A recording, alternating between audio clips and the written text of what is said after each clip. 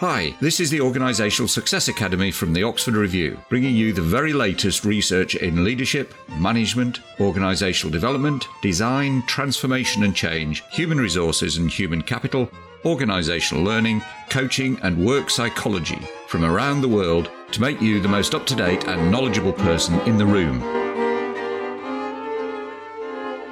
Hello, so we are dipping into another research briefing today for this podcast. This one is looking at effective communication using authentic stories that persuade. So I'm Sarah and I'm here with Dave. Yeah, this is, in fact, it's been called story selling. Okay, yes. It's the idea of using stories to sell not just products, but ideas as well. Yes, and which is interesting because in a sense, that's kind of what we are all engaged in doing all the time, isn't it? Trying to persuade people, come to the zoo with me or whatever it happens to be. That we communicate through story, that, a large part of our way in which we engage and connect with other people is in various forms of story, perhaps particularly when we're trying to influence or kind of, Which what interested me about this is that stories are the basis of how we create meaning cognitively. Yes. We tell ourselves stories about things. So we tell ourselves stories about, even just articles like a bed and the difference between a bed and a settee or a sofa, for example. There's a story in there that we've told ourselves about those things. So as we're learning, what we know about learning cognitively is that the best learning is when people have the time to be able to kind of construct a narrative, or another word for that is a story. So we from a kind of psychological point of view, we call it mediating meaning. So we mediate meaning through stories.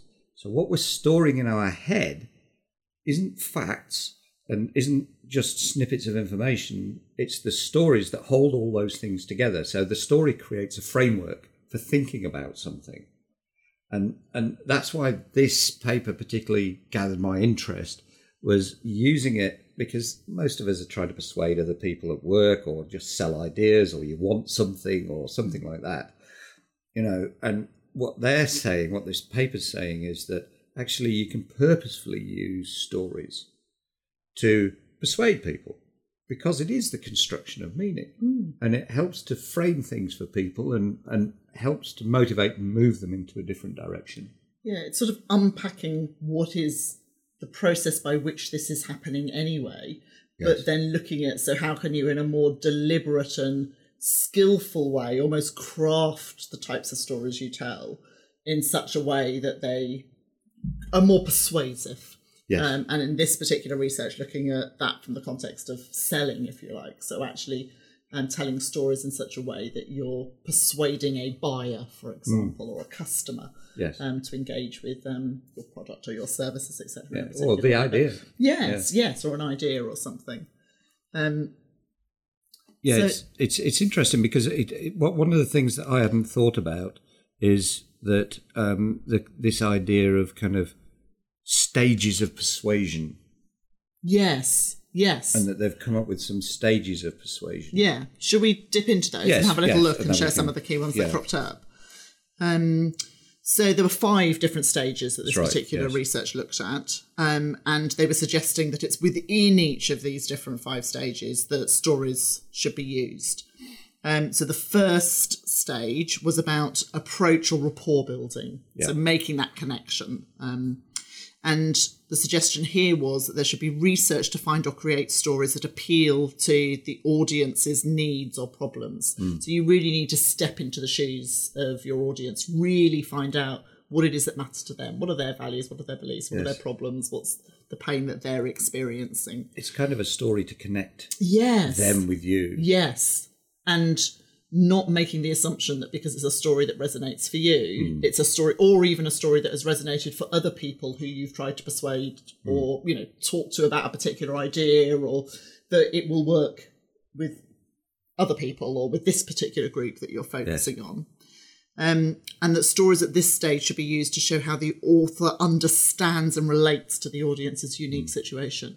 So in that very process, you are demonstrating to them your connection and understanding of them. Yes. So not only is the story resonating more for them, there's a kind of subtext here, which is, and I get you. Yes. I kind of understand you and your world. And that personal stories in particular have been found to be particularly effective at creating that kind of open, friendly relationship. So it's real trust building stuff, isn't it, that's happening at this stage? The whole rapport, real foundational connection and building trust. Yes.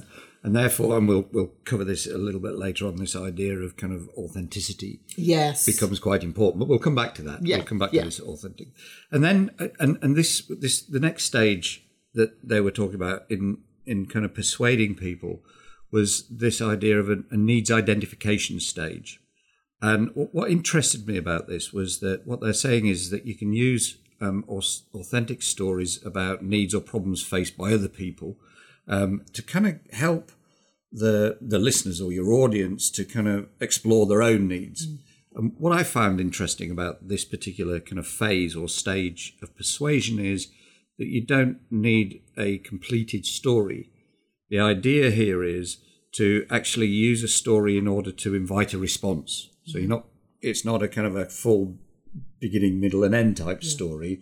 You might have a beginning, a middle, and leave the ending up to the individual so that they can tell you. So you're extracting information out of people through a story that you've started, but they finish. Yes. And I thought that was really interesting. It's really interesting, isn't it?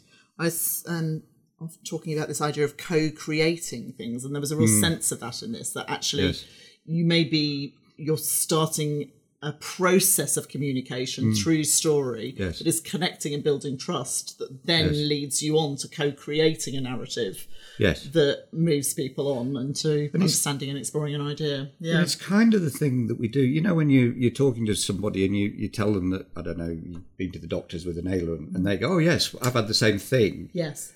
And then they start telling you their story about their bit, and then they reveal some information that you didn't know about them, but also about your condition that nobody else has told you. Yeah. So you end up together co-creating this kind of narrative. And that's what this is suggesting here, is that you go through a process of co-creation of a story in order to find out what this individual's particular perspective on the things are and what their needs are. So we're not telling a story, we're only telling a story here. We're listening very carefully. Yes. I think that's so some of the stuff where, one of my areas of interest is around wisdom research. Yes. And it's one of the things that's really fascinating is the role of narrative and story in terms of passing on wisdom between people, so collective wisdom, if you like, and then also personal wisdom and the kind of narrative and meaning making, but how we grasp and assimilate kind of wisdom from others through reading of story. Yes. So myths and all sorts of things, and the way in which we can kind of second position, almost put ourselves into the shoes of a particular character in order to kind of draw down some personal insight, in spite of the fact that it came from some sort of third-party source, if you like. But one of the things that's been shown to make a real difference in that is the degree to which we can step into the shoes or empathise with the character.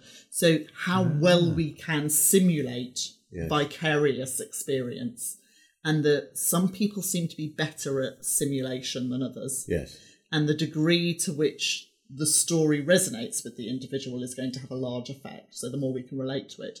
So one of the things that particularly struck me about this was this idea of that co-creation, because it mitigates for the likelihood that your story is not one that can be simulated by the person that you're communicating. Doesn't relate to them. Yeah. And again, we'll come back to this idea of authentic stories. Yes. Because they tend to resonate more. We can connect with those. And you just think about the kind of novels and things that you really connect with, and other ones that you just can't, because there's no relationship being built up in any kind of way.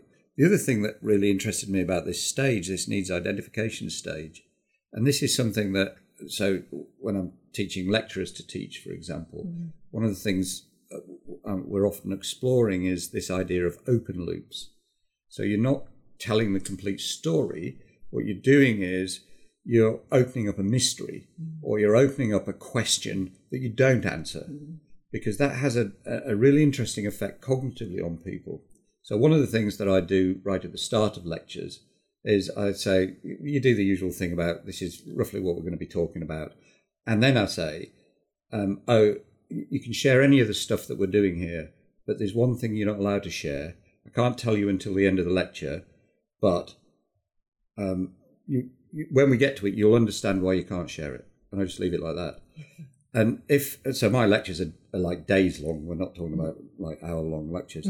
So at the end of the process, if I forget, what always happens, they all can't leave until they know what the secret is. What was the thing? Yeah, because it's an open loop. I've created an open loop. Yes, yeah. And there's a philosopher called Paul Tillich, and there's a quote that he wrote, which always sticks in my mind. And he says that an answer that has the weight of authority kills the question. And I think that, that relates to this idea of opening loops, and that's very much what's going on here with this needs identification. Really is, isn't it? Yes, yes, very much so. It prompts a very different experience in the story listener, if you like, in the first instance here, and they start to become a participant in that. But it sparks curiosity, openness. And what's really interesting is as they move through this, what starts to happen as you start to move towards closure. I was reading I can't remember the name of the book. I wish I could, because it's such a fabulous one to recommend. But it's all written about somebody who's been involved at quite high levels around trying to influence climate change. Okay. And that one of the challenges with the way in which climate change has been approached is that there's been insufficient storytelling, insufficient kind of myth around it, and a lot more of a factual, scientific, logical, rational explanation, and the expectation that will, surely that will convince, that's compelling evidence. Why would people not change their behaviour, or why would people not be latching onto this in a different way? Yes, and telling convincing stories, authentic convincing stories becomes quite important. Yeah. I find the whole paper fascinating. So that's the kind of needs identification stage. And then presentation and demonstration stage comes after this. So this is about using authentic stories to highlight features and benefits of the idea or product, as these often are about increasing memorization and a connection in the other person. So these are like the hooks, the bits that the person kind of goes, I get that, or it's kind of tapping in a different way. Telling stories that show how the idea or product can be used to solve the individual's problems or challenges was found to be particularly effective. So not only are these the hooks that work for that person, but that a way in which they would resolve something that is problematic in that individual's experience. Stories that include questions for the audience to answer and participate in the story and get them to tell their own stories, again, were found to be particularly effective. So again, it's this kind of co-creation, that openness that we were talking about. Stories that build curiosity, which we were talking about as well, inducing an emotional response. So that's another aspect, isn't it, I think? The emotional response and experience that we have with regards to stories, and the degree to which that fuels perhaps our perception of how authentic they are, that it speaks to us at an emotional level, not just in at another level. And I think an important part of that, particularly when you're selling an idea or a product or something, is this, actually, I can do this. Yeah. You get that sense that, I can use this, I can do it. And that's an emotional response. It's that sense of, self-efficacy. It's that, okay, this makes sense to me and I can do it. Yes. Yes. Because it's important, because if you go away thinking, great, but you haven't sold it. Yes. You may have, they may be interested in the idea, but they're not going to take any action. No. And that's a problem. Yeah, they need to, there's something about the ability for it to connect and resonate for the individual, and for them to then be able to have a sense of agency, I guess, in response to that particular idea. Yes. That they can see their own part in it, which I think the emotional part of that is a really important one. It's one that comes from, as you say, it kind of feeds things like your sense of self-efficacy, a sense of confidence. Yeah. And it's more than a part, it's a path. Yes. That they see that they've now got a pathway out of here, out of their problem, wherever it is, and that this is helping a solution to their problem, and they can use this. idea or product or service or whatever it happens to be. Yeah.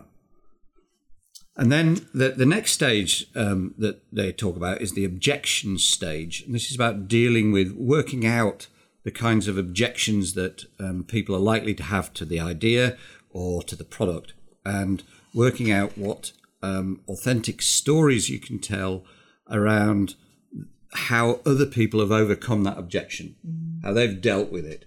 So either, this is going to take me a lot of time, for example, well, how somebody else has chunked it up, or how somebody has delegated part of this to somebody else, or those kinds of stories are kind of, they deal with the objections. So what the paper's saying is that you craft a series of stories that you can just draw in when you start to identify the objections. Yes, so you're anticipating those almost in advance. And yes, and that you create this, and they talk about small authentic vignettes. Yes. And just having those stacked for that moment when you're talking to people, you can just draw on them, and spending some time just creating those.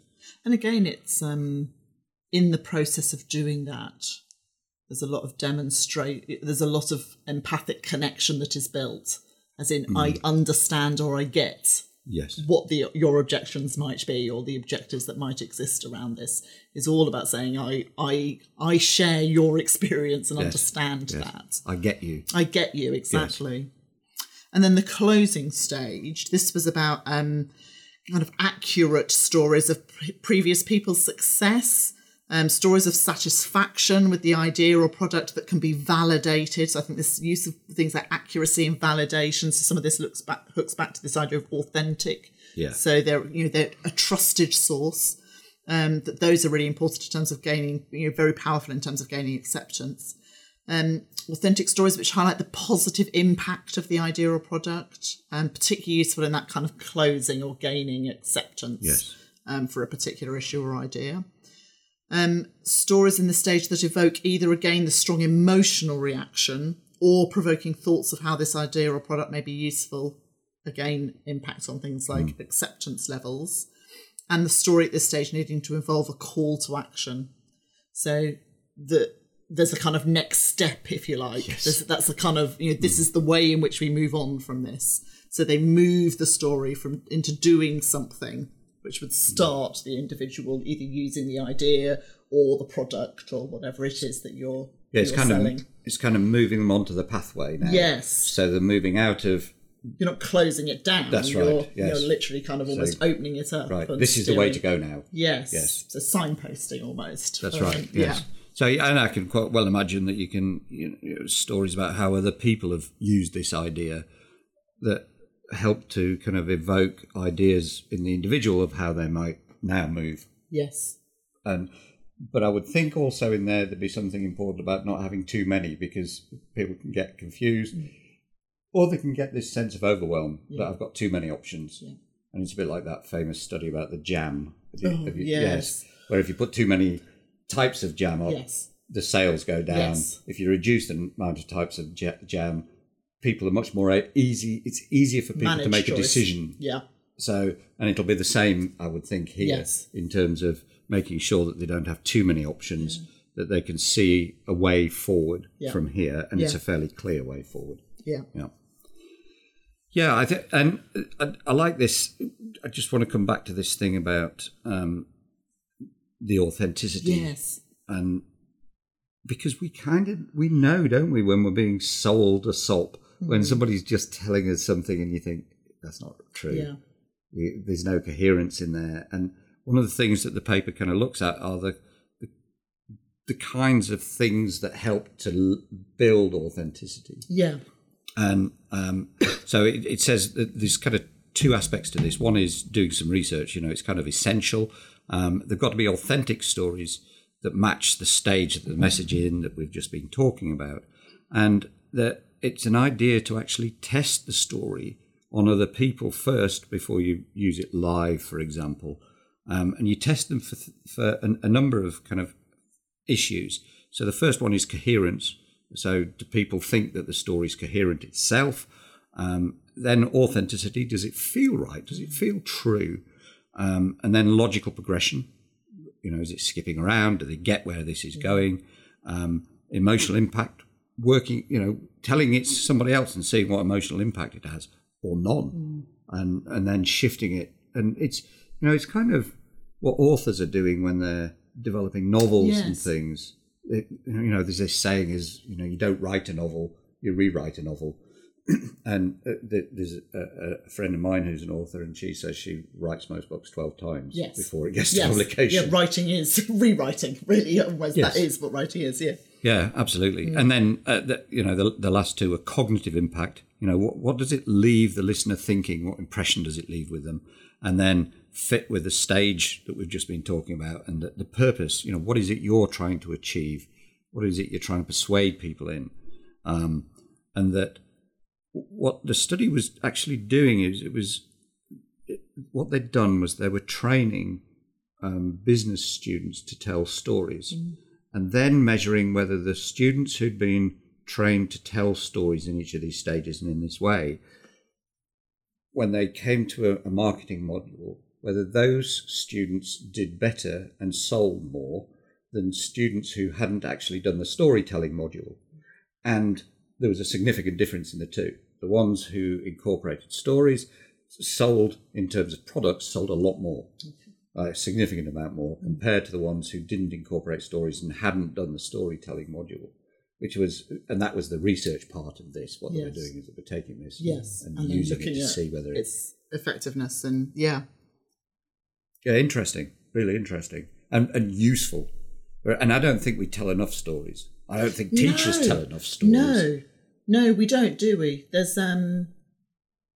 we don't. It's not really a skill that is particularly taught outside of the kind of boundaries of creative writing or kind of learning to tell stories in those kind of sense. That's right. And yet we all do it. We all do it. I mean, as you highlighted earlier, we're doing it in our own heads. It is how we structure and develop our sense of who we are and how we make sense of the world around us. I mean, it's kind of fundamentally important. And this idea of restorying, and when you think about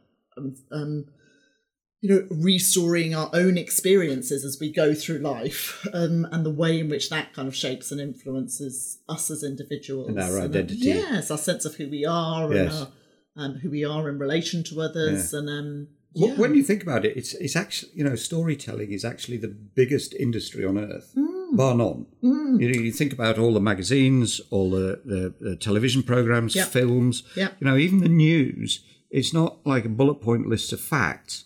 They tell stories to the extent that they send some poor hack out into the rain and the darkness, to go and report from the scene, even if you can't see anything. It's just black behind them, and I'm reporting from the scene of this. We can't see anything, but because it adds to this sense of authenticity and a sense of story. And you meet up with a friend for a coffee, or what we've been doing since we've met up today. The first thing we did was tell each other a whole load of stories about what's happened since the last time. And it's the language that we use for connection with everybody. We spend our day telling stories.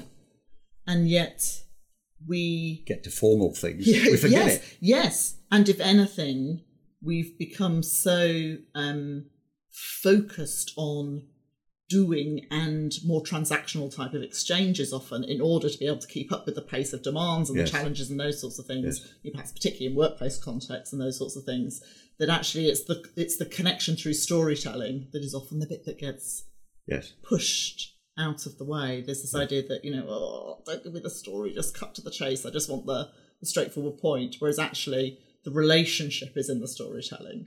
And often the most important information about the person is in the storytelling, not in the, if you had a one-line version of it, what would it be? I only want that. I just want the fact. But we become quite like that because of the need for pace. But you see this, so because I teach lecturers to teach, what we find is a lot of lecturers do very dry lectures that's just bullet points of all these things without telling any stories. So it's not engaging.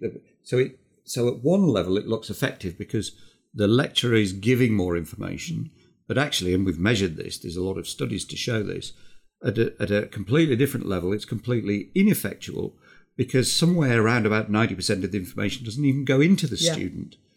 Because they can't, because it's not in the form of stories. So we end up creating this very ineffective system. And one of the skills, I suppose, is when you're not doing it naturally, like you would just, if you met some people in a coffee shop and everything, is making it feel natural.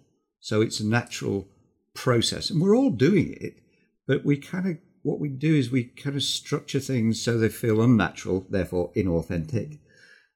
In business contexts, in teaching and everything, we end up, this is the story bit. Yes. I need to tell this story. Rather it being a natural progression. Yes.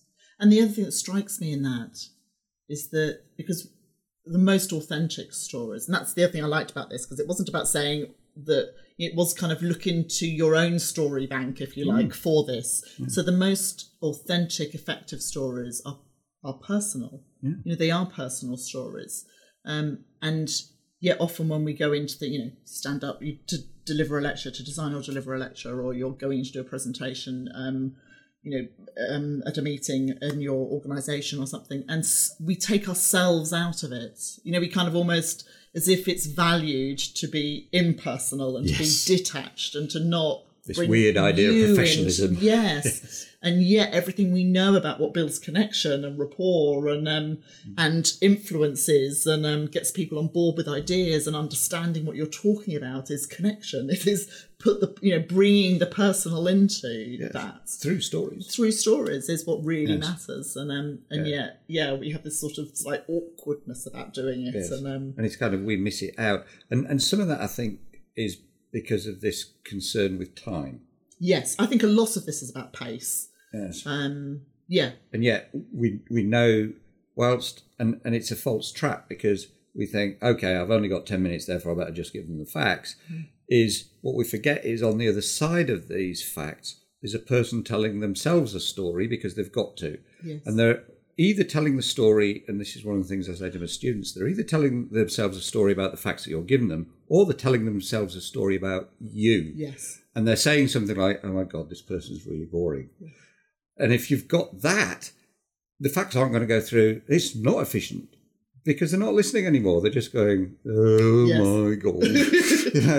And that's the problem that lecturers have with students, that salespeople have, that, if we're trying to persuade people, if we're having that emotional reaction, a real problem. Time's not the issue anymore because they're not listening anyway. They just think, just let me out of here. Yeah. And that's why it's worth investing a bit of time just to get the connection first. Yes. And going through these stages rather than, I don't have time, so just have the facts. Yeah. And then if there's no connection, you've lost anyway. Yes. You may as well not be spending your time doing any of the later things because they're not achieving any kind of objective that you might have. Yeah, and there's no persuasion there. No persuasion there at all, if that's what you're, you're just kind of pushing through content.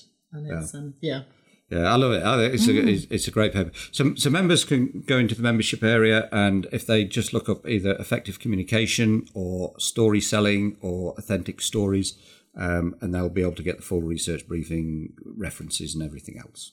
Thank you for listening to the Oxford Review podcast. For free research briefings, audio and video research briefings, research infographics and a whole lot more, visit oxford-review.com. That's oxford-review.com. And please subscribe, rate and review this podcast. It would mean a lot to us to have your feedback so that we can make this podcast even better for you.